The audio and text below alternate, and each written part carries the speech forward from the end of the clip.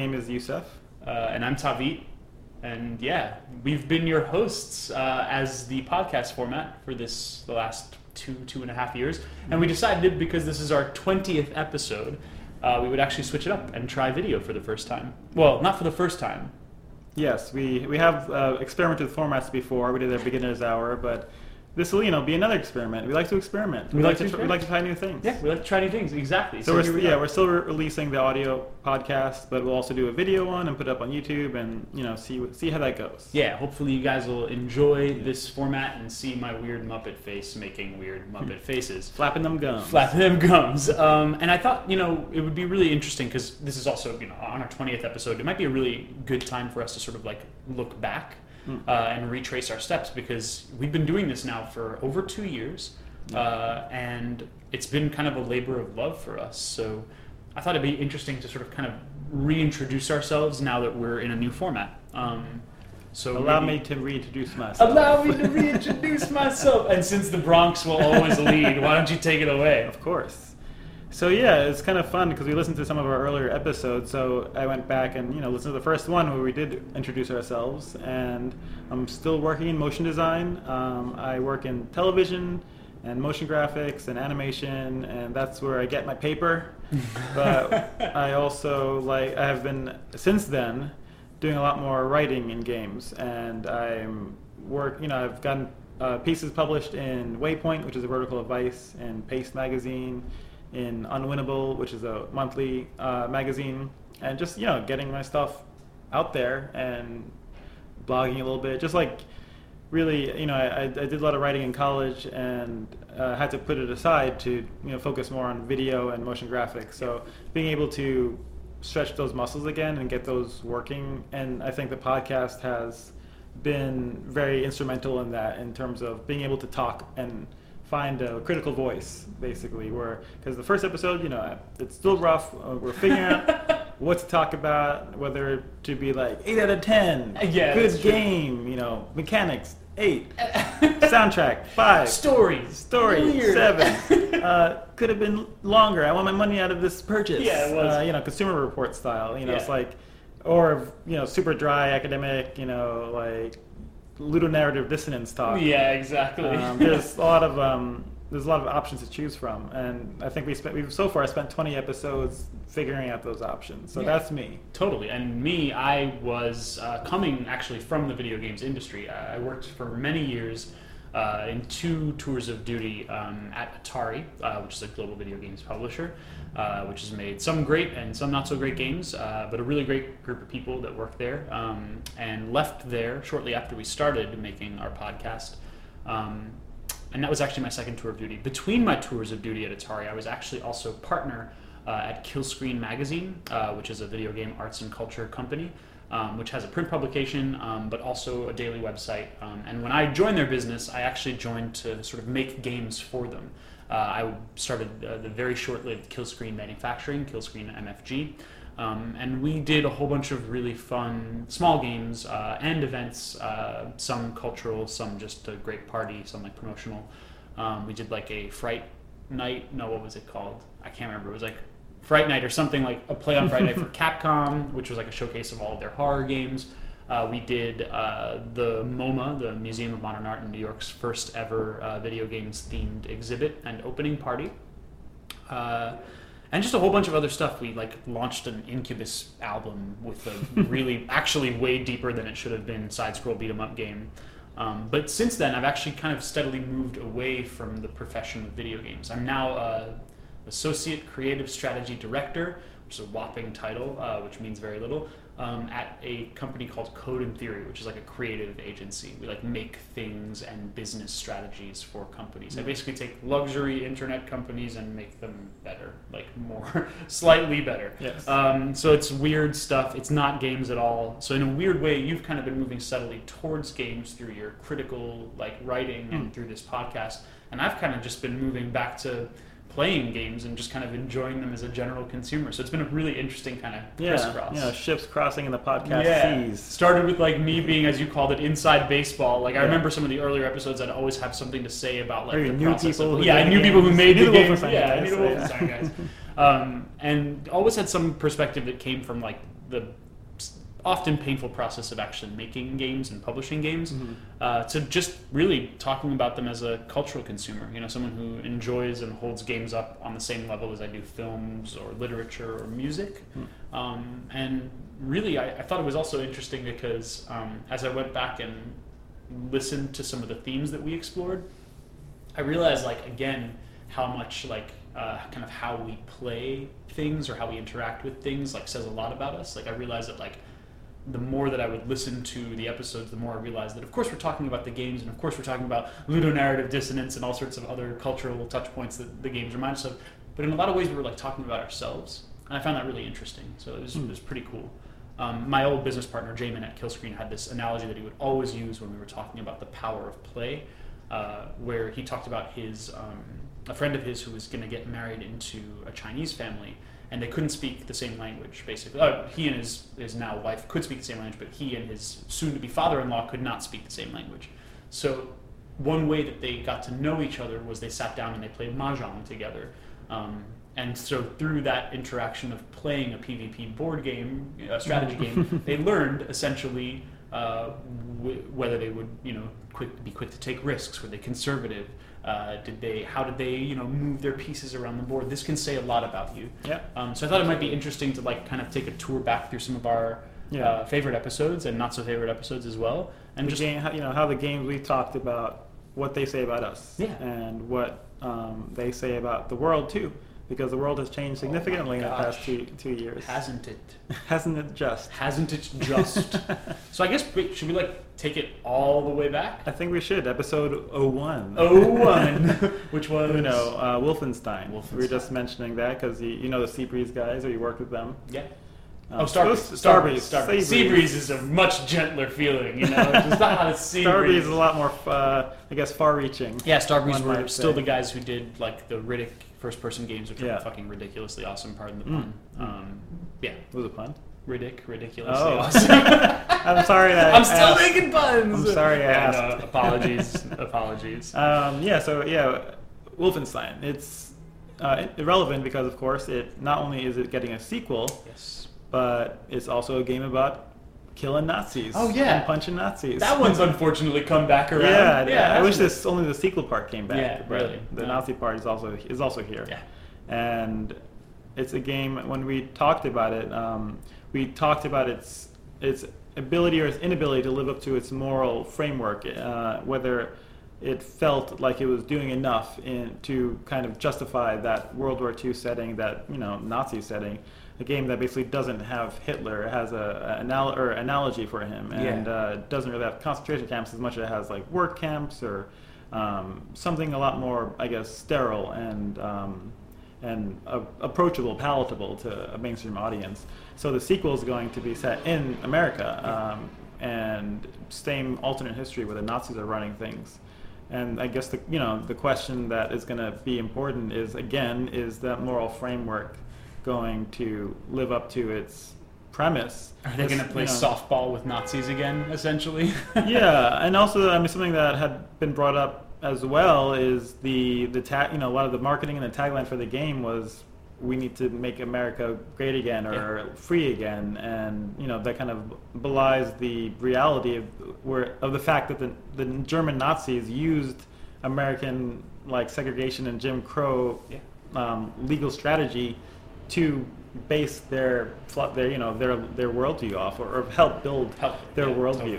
Totally. So it kind of, the game, in its inherent premise, presupposes that America was good until the Nazis got here. Right. And the reverse, the danger of making an alternate history, as we're also seeing with the Confederate show, is that by creating a hyperbolically super racist or fascistic in a certain direction piece of media, you are making assumptions about the real world, about how life works outside of that media, and there's always a danger of that.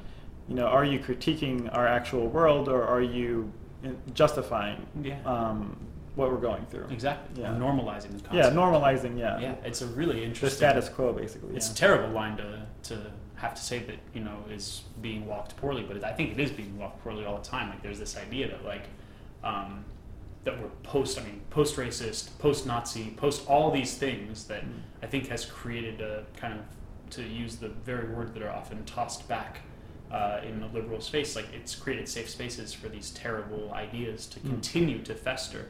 I think as a society, you know, America has, and this is something that's new to me, I don't even feel 100%. Like, this is one of the changes that I've gone through since the 2 years ago where we started this, you know, sort of podcast. Like, if I look back on myself when we were recording the Wolfenstein episode, I think I was still very much in like a neoliberal way of thinking. You know, we both went to school together. We went to a school system that started with in my case, the ethical culture school, and in your case, Fieldston Lower.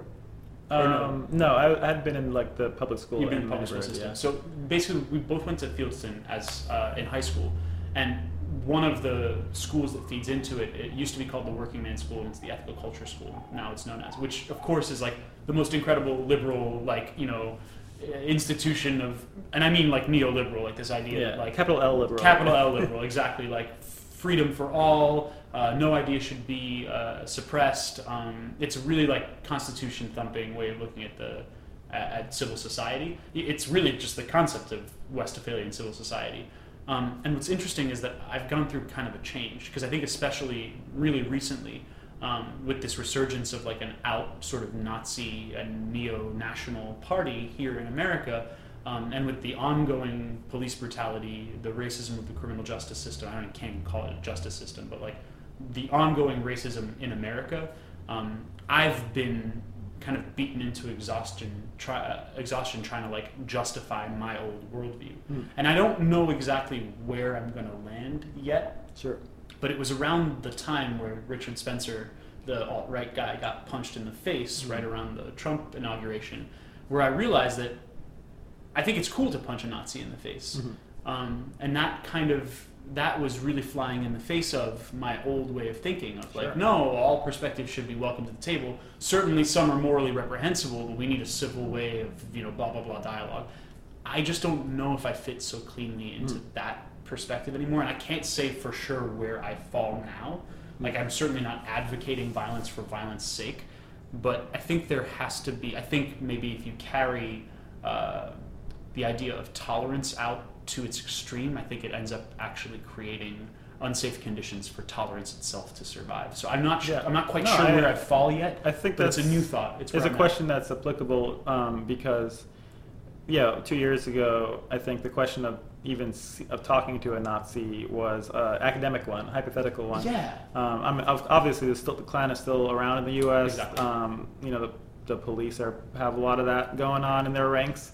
The new Klan, in a basically, way. Yeah. You know, but it was a lot more underground, and just the idea of it surfacing raises those questions in a way that, you know, it's unclear whether a game like Wolfenstein is prepared to help us answer. Right. Because the very question that that society is asking is, you know, how to deal with Nazis now. Yeah. You know, before, and it's the way that history sanitizes and flattens out quandaries, because a lot of the same arguments being used to kind of bolster both sides of the argument, or both sides of the divide, and that encourages civil discussion, were happening around World War II, where they're like, you know, a lot of American mainstream media was saying, give them a chance. Yeah, exactly. They, you know, sure, they're obviously bad, but, you know, we can't just go around killing whoever we disagree with. Be un-American. Until, you know,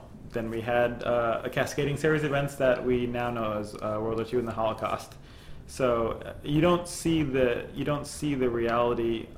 I mean, it's very easy to not see things getting out of control. It's very easy to not see the danger of an ideology when you're, you know, not only at the same timeline as it, but also in a timeline like right now where everything is so distracting and so easy to get lost in. So I think that's a question that you're coming to. You know, that's exploring it. And I am as well. And like, you know, where liberal and mainstream values butt up against harsh reality and physical danger and violence. Exactly. I mean, exactly. And us in our privileged position, like, haven't necessarily had to deal with. It's true. So, you know.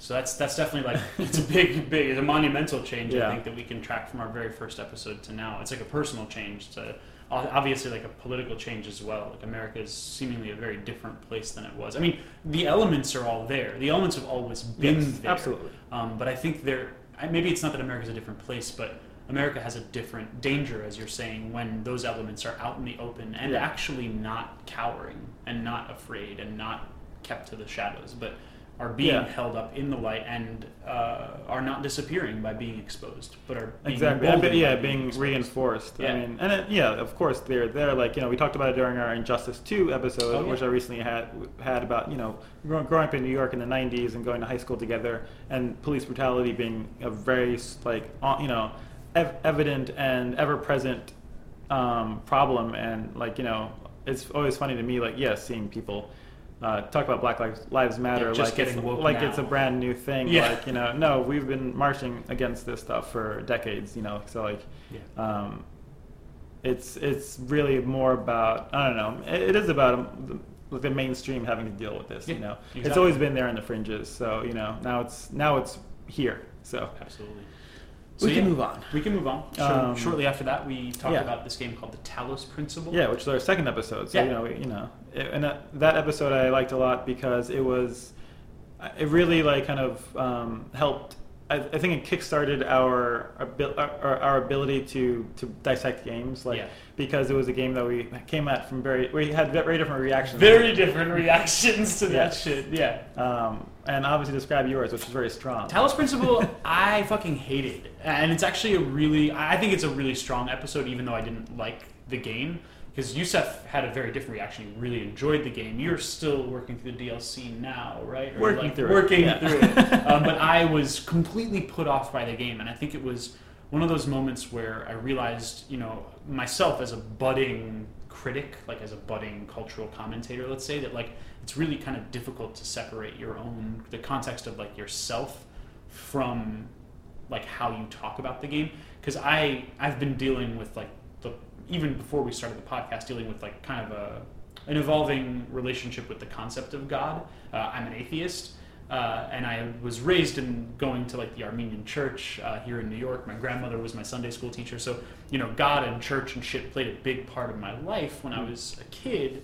But very quickly I realized that I was not party to that belief system when I was young. But it took me a long time to sort of come out with those feelings and really validate them. And so playing the Talos Principle, my lord, to pun again, but my God, the booming narrator voice, I still hear it in my head. Mm-hmm. The voice of God in that game, the voice of the designer, as so fucking frustrating and so game breaking. It took me out of the game every single time. And I had no problem with the puzzles themselves. They were fine. The game design was fine, but I think the choice that game made to be so steeped in religious rhetoric and so pedantic with its God voice and its sort of Jesus cycle as the robot, I just was completely turned off from beginning to end, and I was just ranting about being an atheist for the entire episode. Yeah, and but what was cool about it was we started it off with you more. Speaking of the game on a general level and as just this bad experience, and then by the end of the episode, we really narrowed it down to like we were saying, the mechanics and the wrappings of the mechanics being at odds in your experience. So if it had been, we brought up Antechamber, which is another puzzle game very similar to that, and Portal, except that it really has no explicit narrative. It's all just context within the game, very very minimal, very very minimal, and you like that game, and for me, I needed more of a narrative hook, so I need an explicit narrative to be there. So I guess it really what it depends on is not only if there's a story, but if that wrapping is pleasant to you, if it's comforting, and if it's the opposite of comforting, if it's off-putting. Yeah, if it's off-putting, it can, even if the mechanics are fine, it can really just make the game unplayable. Yeah. So that's I like that we're able to kind of unwrap the game in that way, and not the first episode where we really got to the nitty-gritty. Exactly. I feel like we really just broke the game apart and laid it on the table and got such a good understanding of of not only the game, but of our take on puzzle games Yeah. and game narratives and mechanics. I think that whole idea of like game narratives and their relationship to mechanics is something that we've talked about a lot throughout many of our episodes. I think kind of flash forwarding a little bit more, another of the episodes that we had was on this game called Her Story. And that was one, I mean, if you guys haven't played Her Story yet, definitely still have to highly recommend that one. I think it's like iOS and Android, but it might be on some PC. Might be I feel like PC it's on everything, yeah. Yeah, it might be on everything. Maybe not console, but yeah. Yeah, and Her Story is just, I remember at the time talking about how wonderful that sort of, there was no ludonarrative dissonance. It was this incredible story being told through a 90s computer terminal. And like the game took place within the computer, and your entire way of interfacing with the game mechanics was through a computer that computer interface, and you never really left the screen. And it was so kind of perfectly succinct. There's been other games that do this really, really well, like Papers, Please, and a whole bunch of games that are like just so kind of, their story elements are in such wonderful harmony with their gameplay elements. I feel like that's become like a major theme throughout a lot of our different episodes. But Her Story kind of like cinched it for me, where I was like, oh yeah, like we're talking about these games as cultural critics and not just like 8 out of 10 with graphics. Really. That one was really a game that like it kind of snapped into place for me. It felt really, really good. Yeah, agreed. I mean, I think we described it as like kind of almost a toy box or a narrative puzzle or narrative toy. Yeah. Because it's a game where the mechanics are very simple and limited, but they allow you to play with the narrative in a way that most complicated mechanical games don't, because you're basically, to sum it up, in the game to kind of progress, you are searching through a series of recordings by looking up keywords, but you can look up like one keyword at a time. So you're trying to find threads throughout this one woman's recounting of a series of days or weeks. So your approach to that is very limited, but by limiting it, it makes it really take shape in your mind in a way that I think if you had full access to the information, it would just by limiting your access and by limiting your input, it actually makes it gives the game more physicality. It gives like a story more physicality than if you were just being told it, and I think that's something that makes it so thoroughly a game and in some ways a toy, because you're kind of it's not as much about the endpoint as it is about getting to basically play with pieces of a story and fit them together, put square blocks and square holes. And exactly. It really reminds me of how skeuomorphic the entire game is, because truly, like, even the typing sounds that were produced when you were typing depending on whether you're playing it on a touchscreen or a keyboard, I'd play it, obviously because it's like a full motion video game, I always had headphones on. And I was playing it on the iPad 2 at the time to put some history back on this retrospective. So back in the iPad 2, typing on the software keyboard, but still the game insisted upon putting in these old clacky clack keyboard sounds and the sort of dot matrix style screen that was had scan lines and shit to it. Everything was just really skeuomorphic. It brought you into this world, and I think reinforces a lot of what you're saying, where it's not classic video game, but kind of fits more into toy space, where it's the act of playing with the interface that produces it's an active form of play. It's not just like a video game world sitting there waiting for you to pilot an avatar. You're just picking up the entire experience and manipulating it directly. Yeah, it's a kind of a lot of times the word immersion gets thrown around, and it's not necessarily immersing you into the experience as much as it's just kind of cutting out the middleman by removing an avatar. It's almost like a no interface game. Weirdly enough. By making the interface so surface level and so so foregrounded, it really makes it feel like you are you're not in some world. The world is just you're the screen in front of you.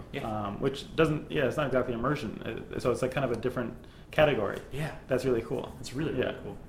Where were we, man? Damn, Her Story. When was that even? I'm gonna check the date on that shit. so long. When you think about it, it's we're also on videogamehour.com. You're probably already there checking us out. But where was it? Here we go. Beginner's Hour. Oh my God, we tried some different format stuff though. September 23rd, 2015. So we've been at this for a while, man. We have. It's been a long time. Holy moly! I guess I was at that point still working at Atari. That's crazy time. Wow. Yeah. I just want to look at when Wolfenstein came out. That's all the way back. Crazy town. Back. Good radio. Just looking at our website. January 18th, 2015. So 2015 when we started. 3 years. That's true. Yeah. In a couple of months. All right. That will be the case. But yeah, let's move on to the next thing you wanted to talk about, which is The Witness. Yeah, The Witness. And this was another one where I think it was kind of immediately apparent that we could no longer separate the criticism from the context. Like how we talked about games was, at least in the Witness episode, for me personally, it was just impossible to separate. Like I was going through a really, really rough time actually. During our playthrough of The Witness, it was this winter before I got married. Whoa, we got married. We both got married. We're not married to each other. we got married. Yeah. No, we both got married in the Yes. intervening times and started this podcast. But we were basically my now wife, my fiance at the time, was in Japan for like 6 or 7 weeks. Like it was like a long time. It was the longest time we'd been apart. And we were also renovating our apartment, which should be a joyous time, but if you've ever renovated an apartment, you'll know it's a very, very difficult time. So from this totally privileged position of angst and woe, I was displaced from my home for the first time, like ever, basically. Like I could not be home because there were no walls. I was living with my mom, which again, totally lucky to have that ability, but as anybody knows, when you move back in with your folks, it's rough. Just a tad bit infantilizing. I was going through some rough times on a personal note too, just like dealing with like a whole bunch of crazy emotions. So during that time, to sort of cope with a lot of these things, I tried for the first time in my life meditating. And I was reading books on mindfulness meditation practices, and daily, twice a day, doing meditation. And it was amazing. It was incredibly powerful. Like mind-changing, life-changing shit. And so I remember playing Witness, and now that I can put myself back in that place, meditation mind and playing the Witness mind were really similar to me. It was hard for me to separate what it felt like to play the Witness from when I was in the deep mind meditation state. So necessarily, that episode, when you go back and listen to it, or when I went back and listened to it, so much of what I was talking about was that experience of coming to meditation as a practice. And I really couldn't see beyond that. You know, so much of what I was holding the game up to, which I still haven't completed, by the way, so much of it was That's cool. So much of it was really about putting my context, my sense of place into my experience of playing the game. And it's one of those things that I realize now that I do no matter what. Like, when I'm consuming media, when I'm reading a book, when I'm watching a movie, when I'm playing a game, you can't help but put yourself into it. And I think games are a remarkably ego-driven experience due to their interactivity. And I know on some episodes we've talked about this, like inhabiting the character really changes your relationship with the media and the medium. And I think no more apparent than our episode in The Witness, when I was like coming to meditation. It really just took over my entire play experience. But I know you had a very different reaction to The Witness. Yeah, it was kind of like an inverse of our Talos episode, I think. Yeah. Where I really didn't like The Witness. And it was partially, again, tying to real life my distaste for the creator. Absolutely. You know, I just don't like John Blow. I think he's very full of himself. You're not the only person who thinks that way, you said. It's a bit of popular. And it's often something that's unfairly leveled at creators. But I just couldn't, detach my personal feelings from that. And I did give it a fair shake, and I played a good chunk of it. But it just not only also because of the fact that it is so unending, and there is like a shot to the end at some point, but you can also wander off course, and it doesn't always tell you when you're doing that. And that is an interesting part of the game, and the game I do totally respect that, like its ties to meditation and its ties to looking at nature in a different way. Like there was a really good video about the way the game kind of opens up, or just like kind of it does a lot for a game, and you know the way the game's world is so intricately designed. Yes. And I totally appreciate that, but it was really a case of it just not being for me. Like it was just I certainly, you know, I recognized in my dislike of it, my own impatience with certain mechanics, and like, mechanics that really force you to unblock parts of your mind. You know, like that are challenging to the point where it's no longer a diversion. It's no longer a pastime. You know, it's not strictly fun. It's really, I think Blow was going for more than that when he made the game, and respect the intent, but fuck that guy. Yeah, fuck that guy. But it's interesting too, because you know, maybe we do, but I don't hear very often in games criticism the tying of the artist or the creator to the consideration of the work. Like, we do this a lot with music. Society does this a lot with music, the judging of someone's music by their character. We do this with actors as well, in film and in television. Like, we are not able to enjoy the media that an artist has created once they've fallen from grace. This has happened with lots of different artists, from the Woody Allens to the Cosbys to the, you know, all sorts of walks that have, you know, there's tons of it that goes on where we can't really separate the art from the artist. But in games, we have some pretty despicable creators. Sure. You know, and so often I think that there is a corner of games criticism that talks about that relationship, but I think on a mainstream level, maybe it's just the sort of virulent nature of the majority of games audiences right now, like the Gamergate kind of ness of it. But like, you know, John Blow is a butt. Definitely, he's definitely a butt, and that's vague intentionally. But I think also, you know, you have guys like Notch, right? Like Notch, the creator of Minecraft, that luckily Microsoft took away from him. But really, when you think about it, like, that guy is a fucking shit-posting, like, neoconservative fuckwit, and he's the creator of, like, the only game you would trust alone with your children, you know? Beloved by children and families alike. Beloved by children and families alike. Like, Grandpa plays fucking Minecraft, right? And yet the creator is a pretty despicable guy.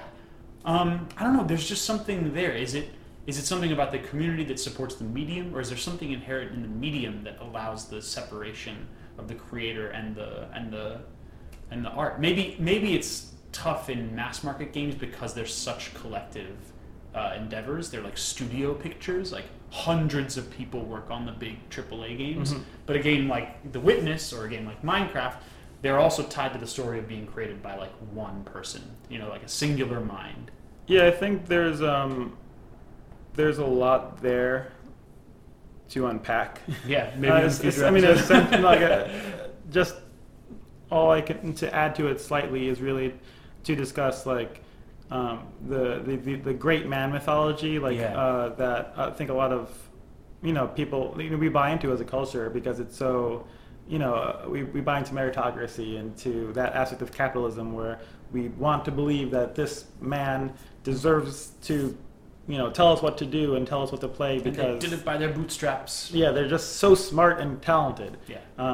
And I feel like maybe it goes to their head. Maybe they start to, you know, drink their own Kool-Aid. Yeah.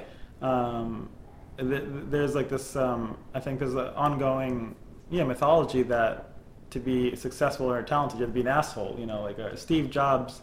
Oh yeah. His autobiography is super popular, and he was a complete asshole to his family. Miserable person. Asshole to his employees, made them work overnight. Yep. You know. Never ride an elevator with Steve Jobs, or you'll lose your job.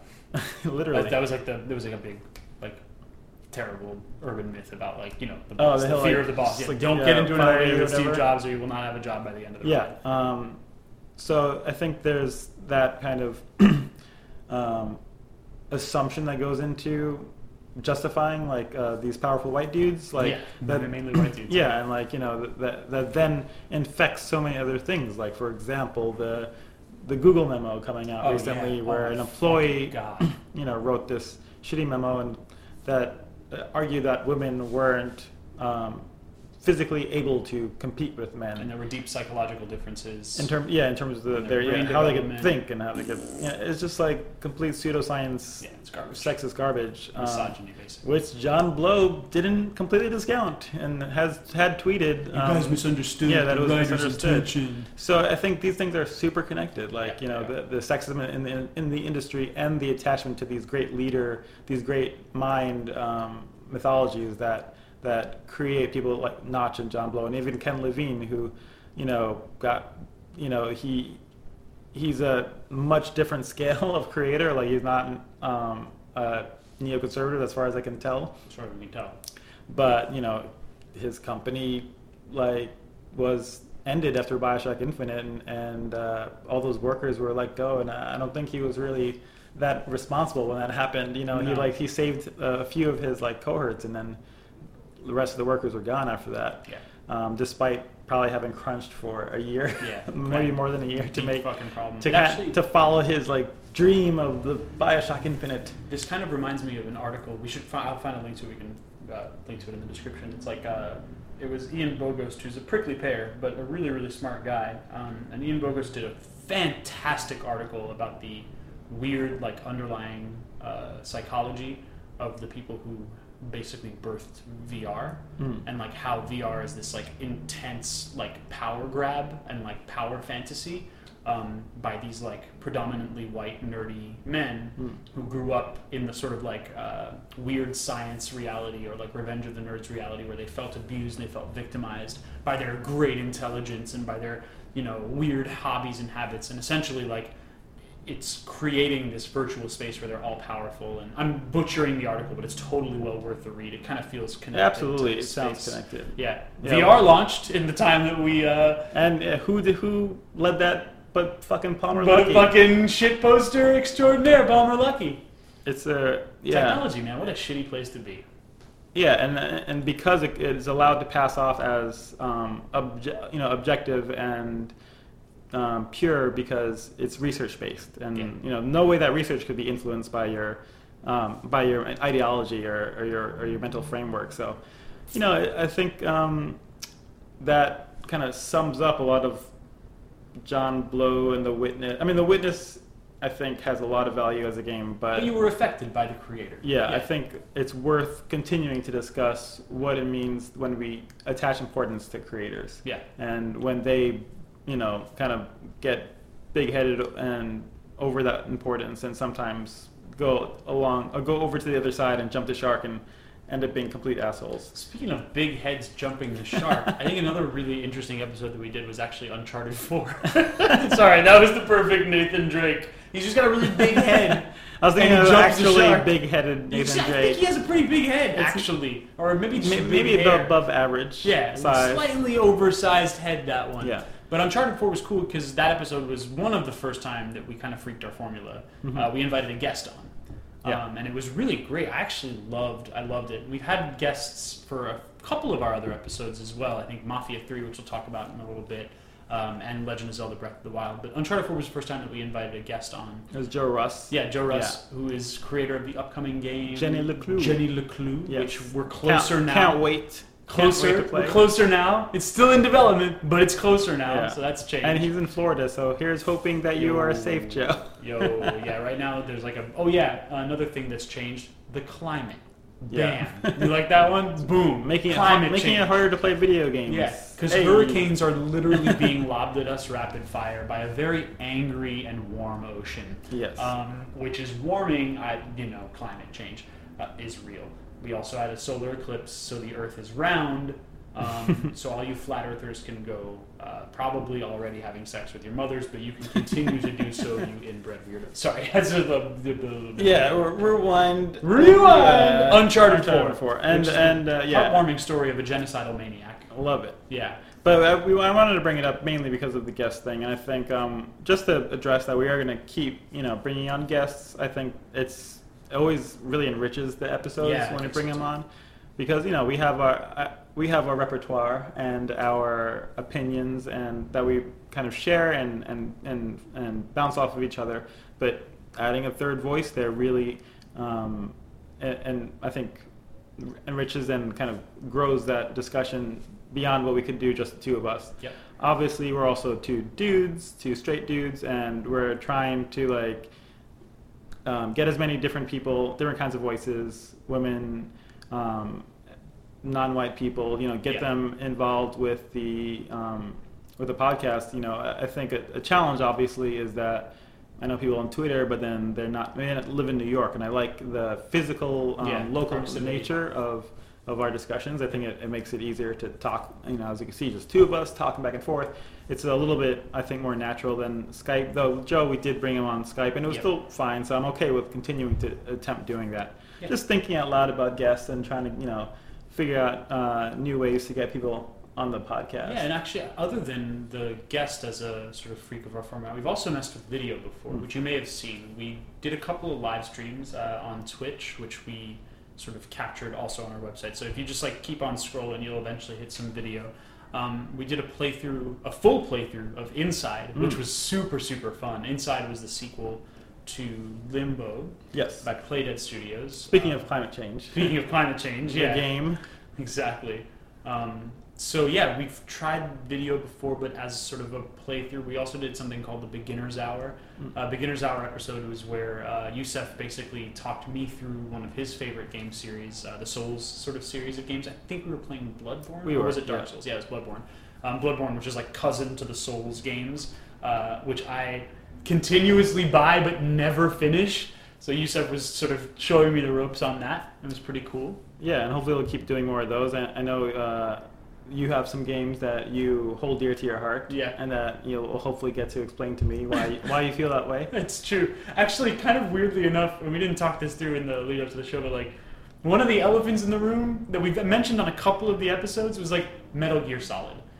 Why have we never played any of the Metal Gear Solid games which I hold so near and dear to my heart? Other than Legend of Zelda, it's really just Metal Gear Solid, which is my favorite franchise of all time.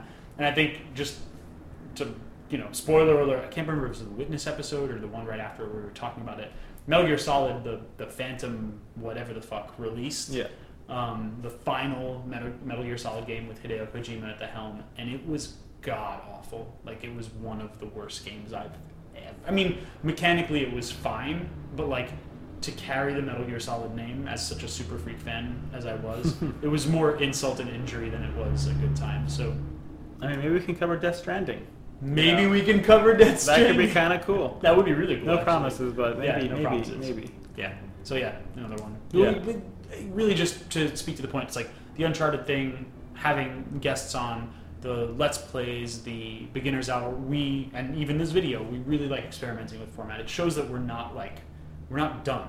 This process is becoming, and it's constantly evolving. The reason we're doing this podcast to begin with is not only just to talk about games, but to grow how we talk about games. You know, if we just are speaking about games over a beer or dinner, it's fine. But by forcing ourselves to embrace different formats, I think it changes the discussion, because it makes it more serious and more, I don't know, something that you're investing more of your energy and time in, and I think it's been super beneficial to us to do that. Totally. And speaking of different formats, we tried a format that never made it to air for No Man's Sky. No Man's Sky. Here's something that did not end up making the cut. Kind of like our 256 episode. Yeah. One of our episodes, we went and recorded a bunch of stuff at the Killscreen 256 festival, and promptly the data was corrupted, so we never actually got to do that. But another experiment, as Youssef was saying, we were playing through No Man's Sky when it first released. So the early access version of No Man's Sky. Yes. And to give the game a bit more story, which was so sorely lacking in that V1 release, Youssef and I decided to start doing audio recordings as if they were captain's logs in our own ship, or in our own sort of story. A kind of a gameplay journal or diary that tracked some of the more interesting planets or places that we got to, and and yeah, kind of role play it as if we were literally leaving, space logs, like Star Trek style. And I think maybe owing to the flat nature of the game experience, it just didn't stick. Like it didn't, and it ended also being a lot of work to do extra audio logs in addition to the podcast. Yeah. So we never ended up publishing it. So it's kind of a behind the scenes sort of. Yeah, thing. I still have my recordings somewhere. Yeah, maybe we should put them on sometime. That would be funny. Put over some footage. Yeah, try totally. and add some cool distortion effects. Yeah, man. And we were basically we were ping ponging the logs as if because in the game there was, much to the chagrin of anybody who was promised or multiplayer by the trailers in the game, there was no real multiplayer when it launched. So we were just the plan was to record a bunch of these things and ping pong them back and forth as if we were finding each other's logs or whatever. But we kind of ran out of steam. Kind of like a pen pal, space pen pals. Space pen pals. Lovers in a dangerous space-time, if yes. you were. Oh, another episode. So you should listen to it. I'm just dropping shit. But the thing is, now I'm actually back in No Man's Sky. Now, a full 2 years later, the game is fucking aces. It's really, really fun now. They made a bunch of really large and really subtle changes to the game. And mind you, I'm only, 6-7 hours into restarted playthrough in the new version, but I'm loving it. A lot of the rougher edges have been smoothed out, and there's definitely there's substantially more, but just enough story. It's not so much story and not so pedantic, follow the critical path. It still has that really. I remember talking about how it's a very non-urgent game. There's nothing that forces me back to it the way that a linear narrative game might. It still has that relaxing, get baked and play a game-ness to it, which I still love to do. But there's just enough forward momentum, and there's much more clarity about the game's systems that it just feels like a complete game. And it really is fun right now. So I'm really enjoying getting back. Better late than never. I appreciate that they are, releasing it and working on it. Yeah, they're continuing to work on a game that they could have just left alone and done their own thing afterward. So I think they probably feel some sense of maybe of ownership over the experience, where they want it to be as good as it can be. Yeah, I gotta give them praise because they survived hell. Absolutely, those guys were put through the fucking ringer, and mostly undeserved. It's just a game. Yeah, it's just a game, and people did not treat it as such, and that's really unfortunate. And that they've developed it further and made a more complete experience is great, but I don't think they needed to. Yeah, it was not owed to us. It was not bad. It was not bad. It dropped off. It wasn't bad. It was I enjoyed what I played with it. I feel like I got a good experience out of it until I stopped. Until I eventually. There's plenty of games that I get bored of after a while. That's how it works. Go to Twitter to burn them alive. Right? Yeah. And the thing is, I think meta lesson learned. It's really risky to promise people the entire galaxy. In all things, in games, of course, but in all things, don't promise people a galaxy. Algorithms will not save us. Yeah, exactly. And then I think another one where we had an interviewee was Sean Alexander. Yeah. Yep. We had Sean Alexander to come talk about Mafia 3. And Mafia 3, I think, for me, was another one of those moments where the game that I was playing was so succinctly matching up with kind of where I was contextually in my life and my own sort of explorations. Mm-hmm. Only because I had, as we were deciding to play Mafia 3, which is this big, very forward in terms of its depictions of racism in America, GTA style game, where you're this big hulking Vietnam vet. It's black dude returning to America after Vietnam to the Baton Rouge area, basically, right? Sure. A fictional New Orleans. A fictional New Orleans, and coming back into an incredibly racist society that does not want him there. And falling into a life of crime, as all good mafia games should do. And so I just happened to be, as I'm going into this game, it's incredibly racism conscious. I just happened to be finishing. I read about 80% of all of James Baldwin's written works, his essays and his novels. And I had just reread for the first time since high school the autobiography of Malcolm X. So this was a time where, as you were referring to way before, a lot of America was waking up. It was waking up to things that we had been, Yusuf and I had been conscious to throughout going to police brutality protests through the 90s, but also just really hit home. I think there was a sort of cadence of horrible cases of police murder of predominantly black men, from everything from traffic stops to walking home from school or from work, from all walks of economic life and in all places in America. So I had felt very, like, personally, just like it had incensed me to the point where I was starting to reread these books and read new books by prominent black voices. So I think picking up and playing that game, I was just like ready. I was just like very ready for that game's context, and so it kind of felt like another one of those moments where like there was just like a perfect kind of marriage of the context of the critic and the criticism itself. Yeah, I think it was a good time to play it. It came out at a really opportune time. Yeah.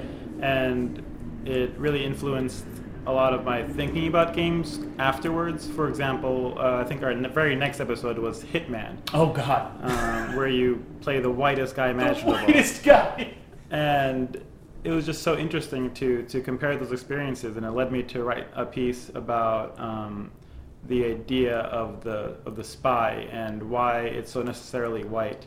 And I had, speaking of like concurrent reading, I was reading Invisible Man by Ralph Ellison, which is a really important book, and talking about like a kind of a young black man's experience in the South and then Harlem, and the nature of being black in America, where you are invisible until you're not. You know, you have little control over whether you are invisible, and in Hitman, you have total control over whether you're invisible. Yep. And that's why it's so linked to this concept of whiteness, the ability to get away with all sorts of things that you couldn't if you were not white. So I think that, and in Mafia 3, that is definitely the case. For example, you know, if you go in certain neighborhoods, people run away from you, cops get called faster, or if you go in certain stores, you get kicked out, or they'll call once again, bring the ever-present threat of the police down on you. And while there's like a security threat in the Hitman stages, like it's so easy to blend into the crowd, where it wouldn't be in if you were not white. So I think that playing Mafia 3 and then Hitman allowed me to really like coalesce my opinion on and my understanding, I guess, of this kind of visualized racism and this idea of the white gaze on non-white bodies. So I think, and like we were kind of getting peripheral feedback that were like where they were then like interspersing within the game structure and within the experience of playing the game. That enriched the experience a lot, and like that. Like I'm really glad that we managed that we just happened to kind of line those two games up and some of the other games. Yeah, And I think something that I really respected in particular about Sean, our guest on that episode, was we had a fantastic episode with our first guest. It was great, but I think something about Sean's personality and continence, I had a lot of respect for how much he was able to come into a space with us, because we have such an established relationship and cadence of speech and the way we talk about games. What I loved about him, I don't know if you remember it this way, but like, I loved how much he was able to challenge us and hold his own space within our show, within our episode. Because, before we record these, or before we, in this case, video it, we have a quick conversation about what we want to cover. We almost do like a pre-conversation and like bullet out a few things that we know we want to talk about. And what I really respected about Sean was that he showed up ready to talk, and he really, on a couple of different points that either of us made, he was pushing back. Didn't matter if we were the host, didn't matter that he was in Yusef's home at the time, like sitting in our living rooms. There was a real confidence and a real clarity to his take on the game, and he really did not like the game. And I thought that was really valuable to make such a powerful episode. I thought it was one of our better episodes. Yeah, it went long too. It was one of the longest episodes we've ever done, because I did not want it to stop. Absolutely, it was a great discussion, and I recommend you listen to it if you haven't already. I think we brought up a ton of good points about where the game succeeds and fails. Yeah. And just the idea of existing as a game about blackness in a space that's so white, video game space. So a big theme, or during our discussion, or a big topic that came up repeatedly was the the responsibility of these of a piece of black work to represent all of blackness, and the kind of the demand that we put on it to do so, because there's so little other opportunities to fill that gap, and there's so little other perspectives within so little other so few examples of black media that can lend different angles and perspectives and socioeconomic places or political worldviews.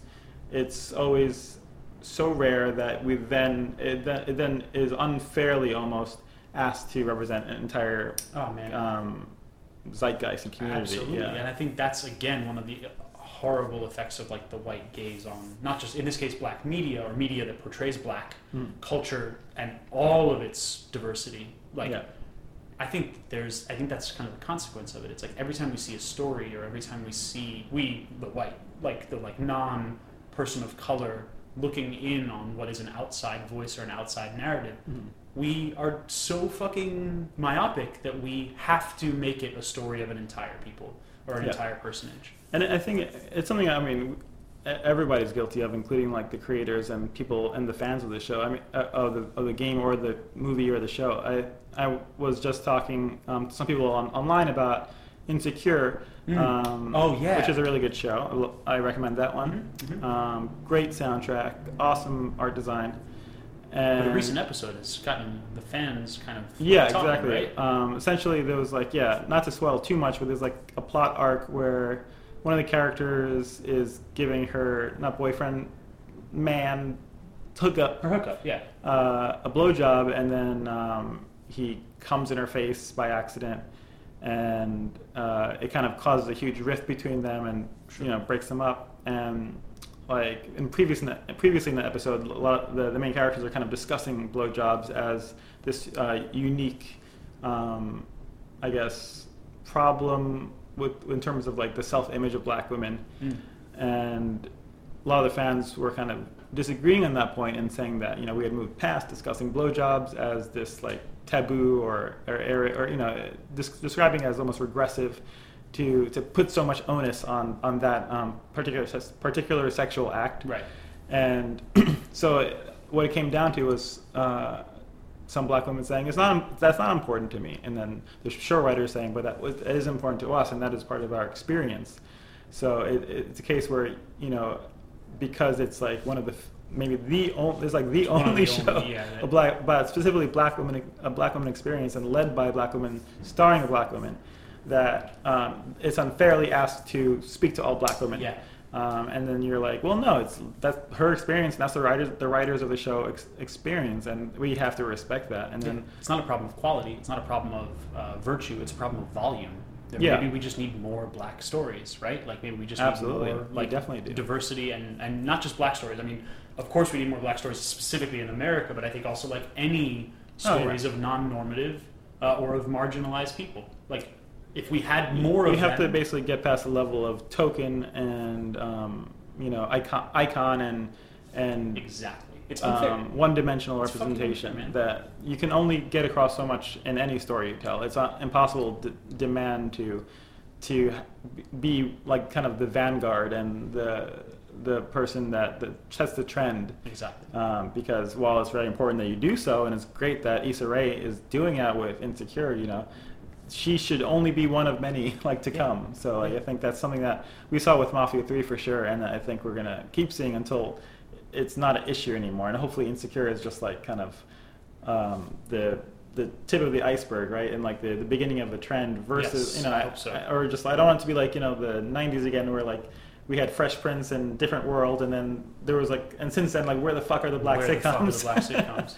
I hear good things about Blackish. My wife watches that. I do hear good things about that. Yeah. She's not like a regular watcher, but every time she watches, she's like, "Why don't I watch this show all the time?" So I hear yet it's really to try fun. it. Yeah. I liked the Netflix take on Dear White People, but I think that again is it's almost not a good example within this category because it's specifically a show that does have black protagonists and it's centered on black stories, but it's a relational show. Hmm. Whiteness is always at the door. Yeah. You know, so it's not an independent black story, or it's not an independent And whiteness yeah. is party to that story. It's reactive. It's reactive. So Yeah. I think even in there, it doesn't actually serve as a solid example because it has to necessarily, to play it safe with that white gaze, Yeah. it needs to sometimes venture into straight up parody. Yeah. And straight up, like, you know, it addresses its own tokenism, but it still is at times token. It's weird.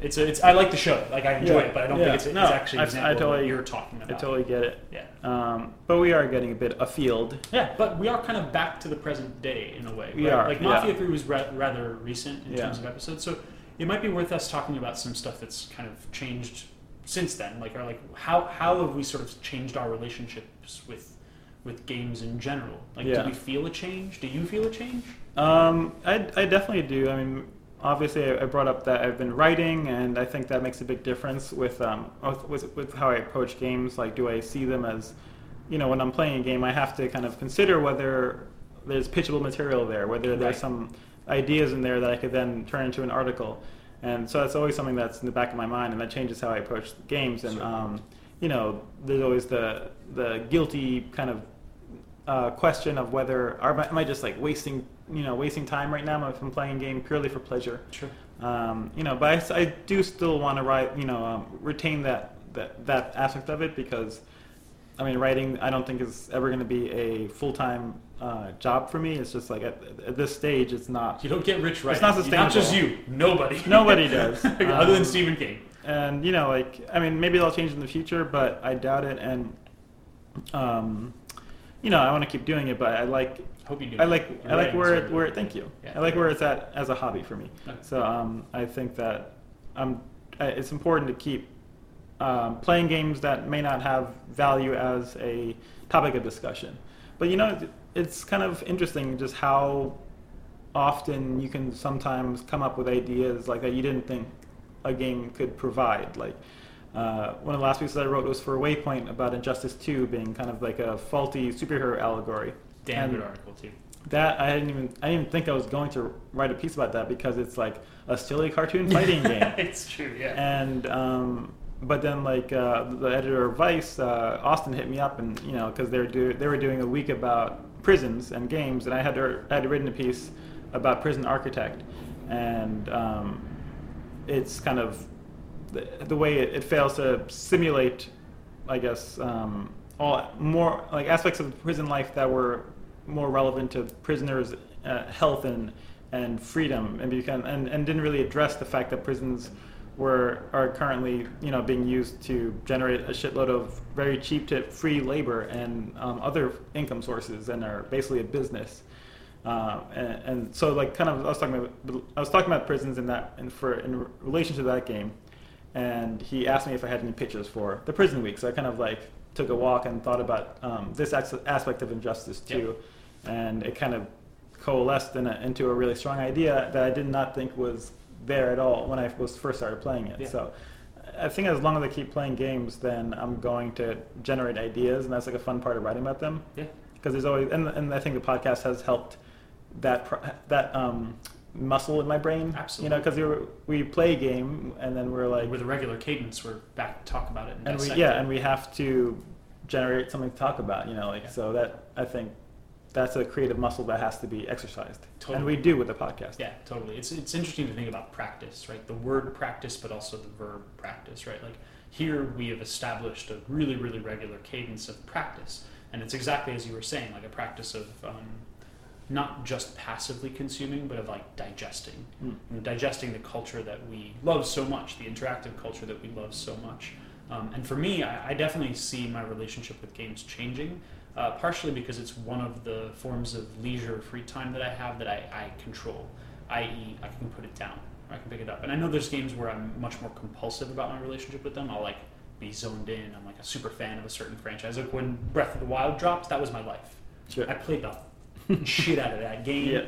Many nights where Jess slept alone, you know, and like I'd come to bed like hours later, bleary-eyed, and just like pass out next to her, and she was like, "I miss my husband." I was like, "I miss the Moboclins, like the Moboclins, like I need to kill them. They just keep wait, coming back, darling. Keep coming back. One of these games every 6 years, maybe 8. Like, you're gonna be patient with me. Welcome to the rest of your life until death do this part, motherfucker. No, but then there's other. Now I'm in this place where work it has intensified for me. Like, my full-time job has intensified. When we started this podcast, I was not full-time. Yeah. The Atari gig was basically permalance. I'd work my hours that it took me to get my projects completed. And the time that I was with Killscreen was, of course, partnered in a business, so I'd work from wherever I was. Now, I'm at a full-time job, and now even that mental exhaustion of coming home after a day of work, there are still other things that I'm wanting to do with my free time, and writing is one of them, but not for like Vice or whatever. I've been working on a creative project for the last few months. I've dropped hints about it on previous episodes, but like, games are one of the things that I have under my control, so I've meaningfully been cutting back on the time that I spend playing them so that I can make space for these other creative projects that I do want to complete. What that's done, though, is and actually, I think the relationship with this show, it's allowed me to accept my critical nature. I have a critical nature. I'm an optimist, and people talk to me that I'm like a big muppet. I'm gooey, and I'm fun, and I'm extrovert, or whatever.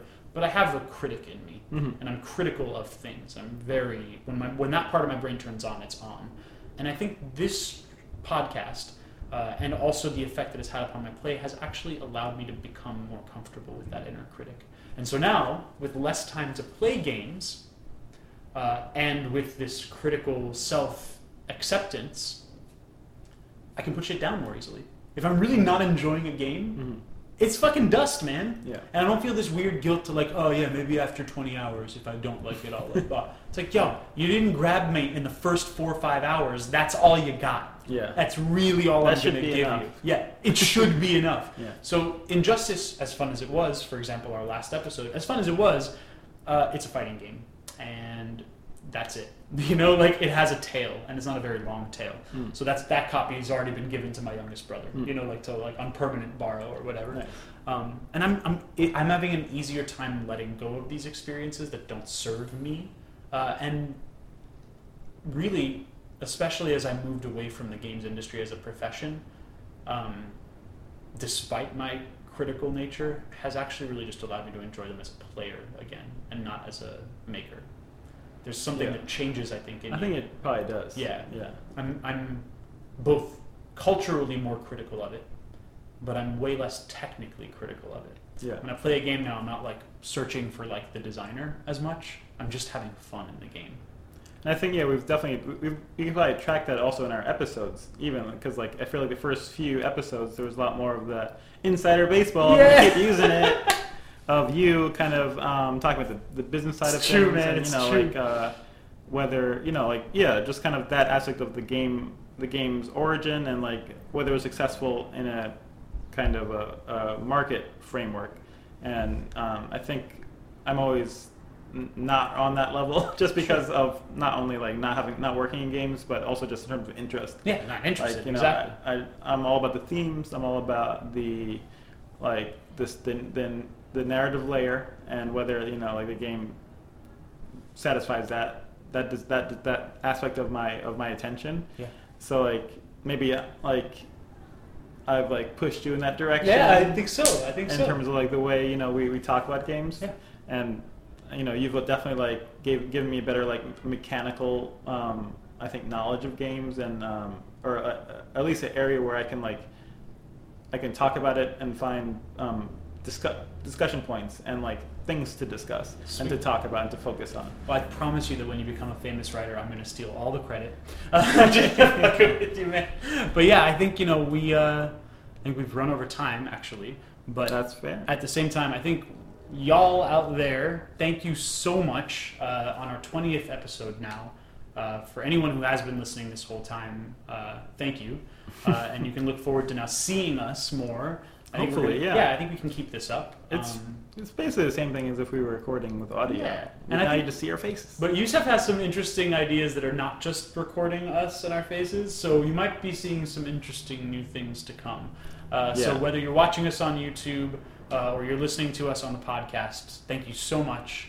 And I guess we should also thank at Old School Brian on Twitter, at Old School Brian on Twitter for doing the awesome theme music. Yeah. And stay tuned for more fun video game hour, and I hope that we satisfy your curiosity. Wait, what's to come? Yeah, what's to come? High five? High five. High five, which you can see. If you're watching the If video. you're watching the video. Cheers, y'all.